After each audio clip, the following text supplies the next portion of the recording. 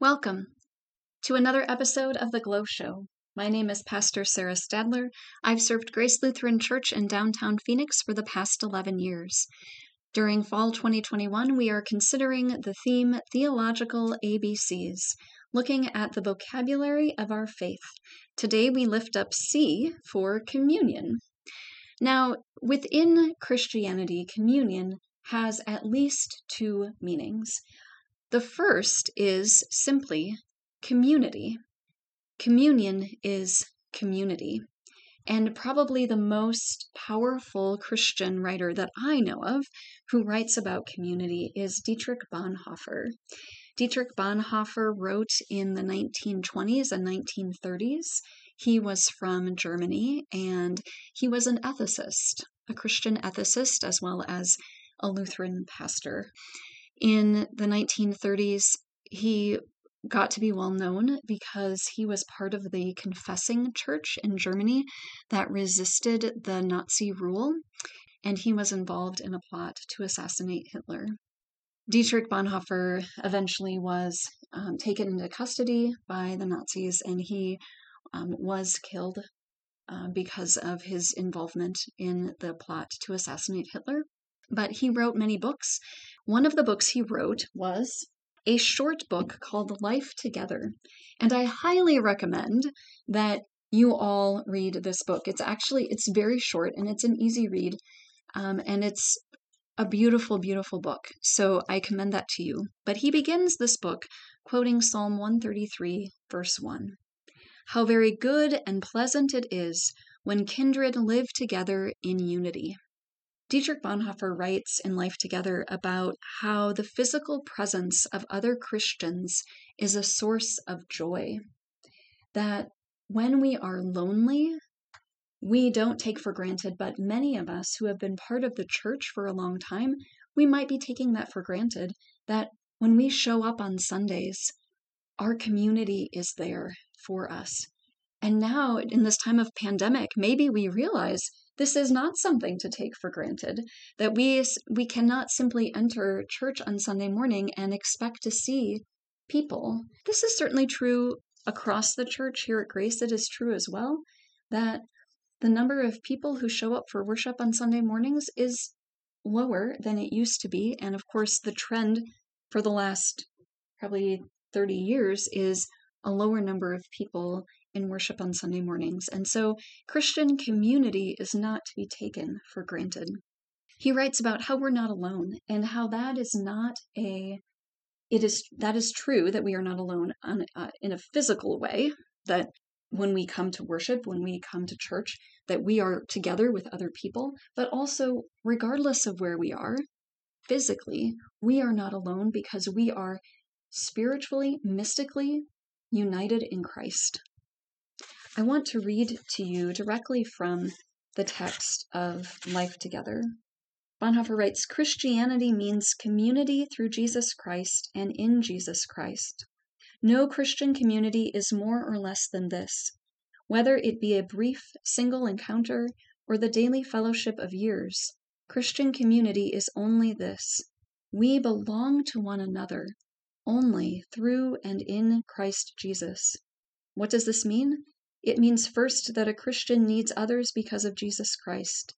It means second that a Christian comes to others only through Jesus Christ. It means third that in Jesus Christ we have been chosen from eternity, accepted in time, and united for eternity.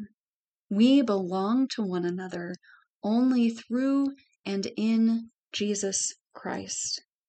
He writes later that we are not to idealize Christian community, however.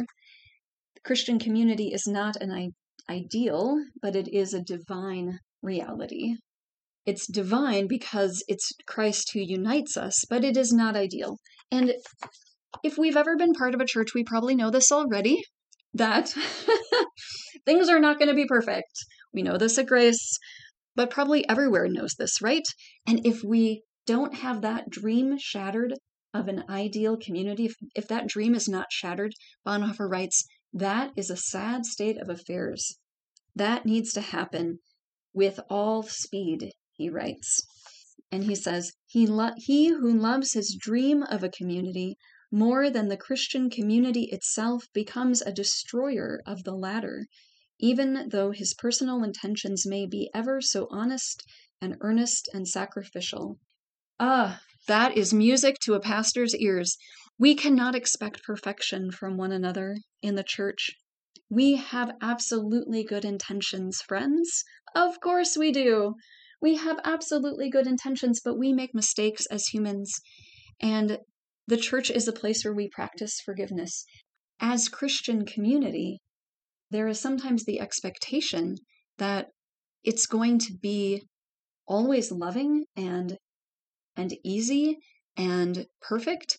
And a lot of times it is, but it's not always that, because we're human.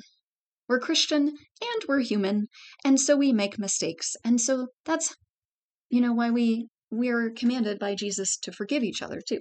Lastly, Bonhoeffer writes about the life and death of the Christian community. And this might be something that we are thinking about more often lately because of the ways that the church is changing. If we imagine Bonhoeffer writing in the time that he lived, it was a time of turmoil. And the confessing church that he was a part of was really challenged in a way that is probably hard for us to understand. People were not supposed to defy the Nazi rule in Germany, but the confessing church did. So here he writes at the end of his first section of Life Together about the life and death of Christian community. He says, life together under the word will remain sound and healthy only where it does not form itself into a movement, an order, a society, a collegium pietatis, but rather where it understands itself as being a part of the one holy Catholic Christian Church. That's a small c Catholic, by the way, meaning universal. Where it shares actively and passively in the sufferings and struggles and promise of the whole church, capital C church, the whole church. Every principle of selection and every separation connected with it that is not necessitated quite objectively by common work, local conditions, or family connections is of the greatest danger to a Christian community. He's saying basically that we are one church. So Grace Lutheran Church is one congregation of the Evangelical Lutheran Church in America, which is a church body. But the whole church, there's one. And the head of that church is Jesus Christ. And all the rest of us, whether we are Lutheran or Catholic or Methodist or Presbyterian or Orthodox or whatever we are, we're part of the one church. We're part of one body. And we actively and passively share in the sufferings and struggles and promise of the whole church. So good. And then he writes, the exclusion of the weak and insignificant, the seemingly useless people from a Christian community may actually mean the exclusion of Christ. In the poor brother, Christ is knocking at the door.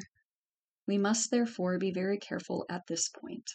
Communion, when it is Christian community, means we do not exclude the ones who are excluded elsewhere.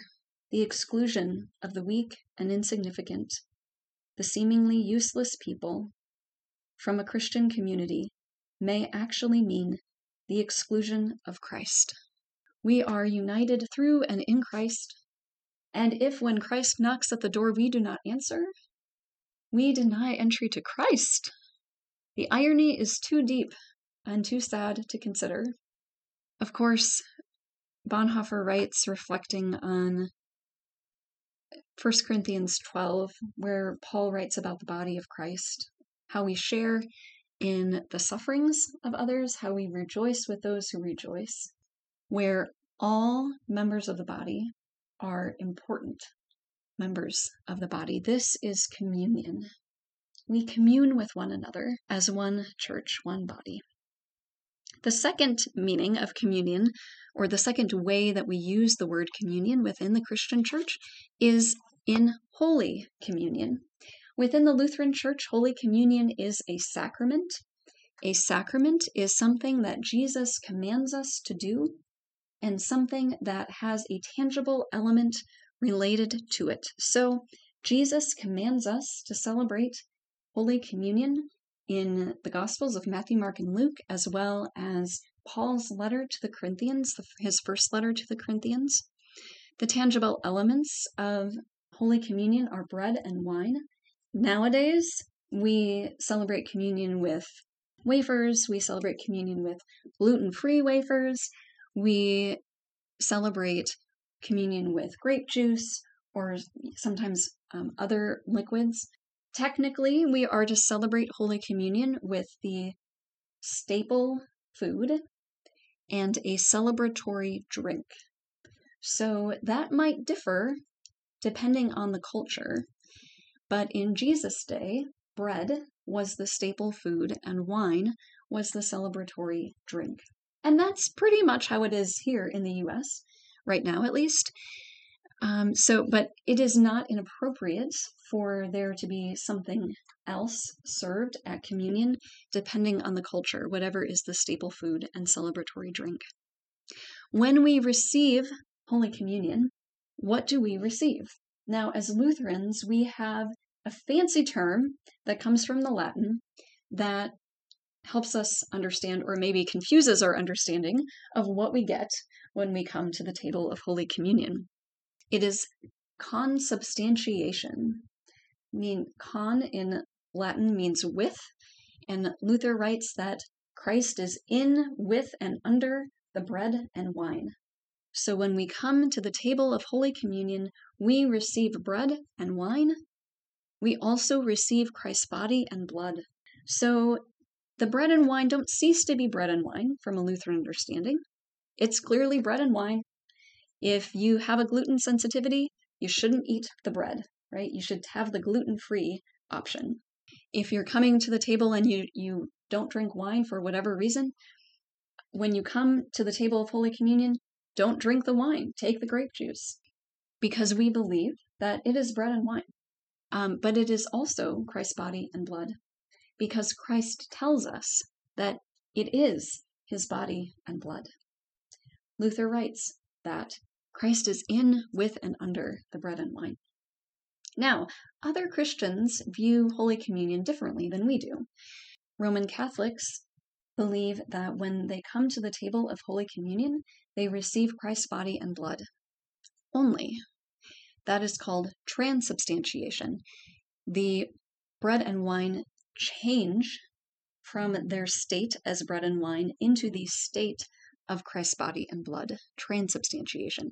Many other Christians, many other Protestants believe that the bread and wine remains bread and wine, and that it is a memorial of Christ's suffering. So we kind of are in the middle. We believe that we receive both bread and wine and Christ's body and blood in this sacrament. Luther writes that Holy Communion provides forgiveness of sin, life, and salvation in the Small Catechism.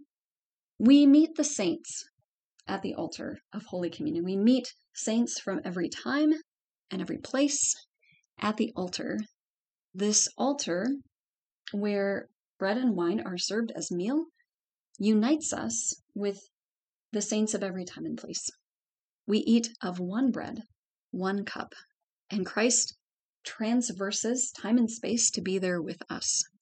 We are together when we receive Holy Communion.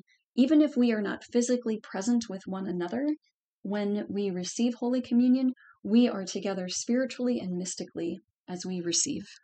It is the sacrament of Holy Communion is not soured by those who administer it. Thank goodness. Indeed. And all are welcome at Christ's table, for Christ is the host at the table.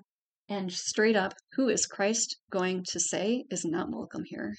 So, when we receive Holy Communion, when we enter into that liminal space, we are communing with one another who are there, and also communing with the whole church, big C. That's it for this week. Please join me next week for eschatology. Woohoo! Come! let us eat, for now the feast is spread. Come, let us eat, for now the feast is spread. Our Lord's body let us take together. Our Lord's body let us take together. Come, let us drink, for now the wine is poured. Come, let us drink, for now the wine is poured. Jesus' blood poured, let us drink together. Jesus' blood poured, let us drink together.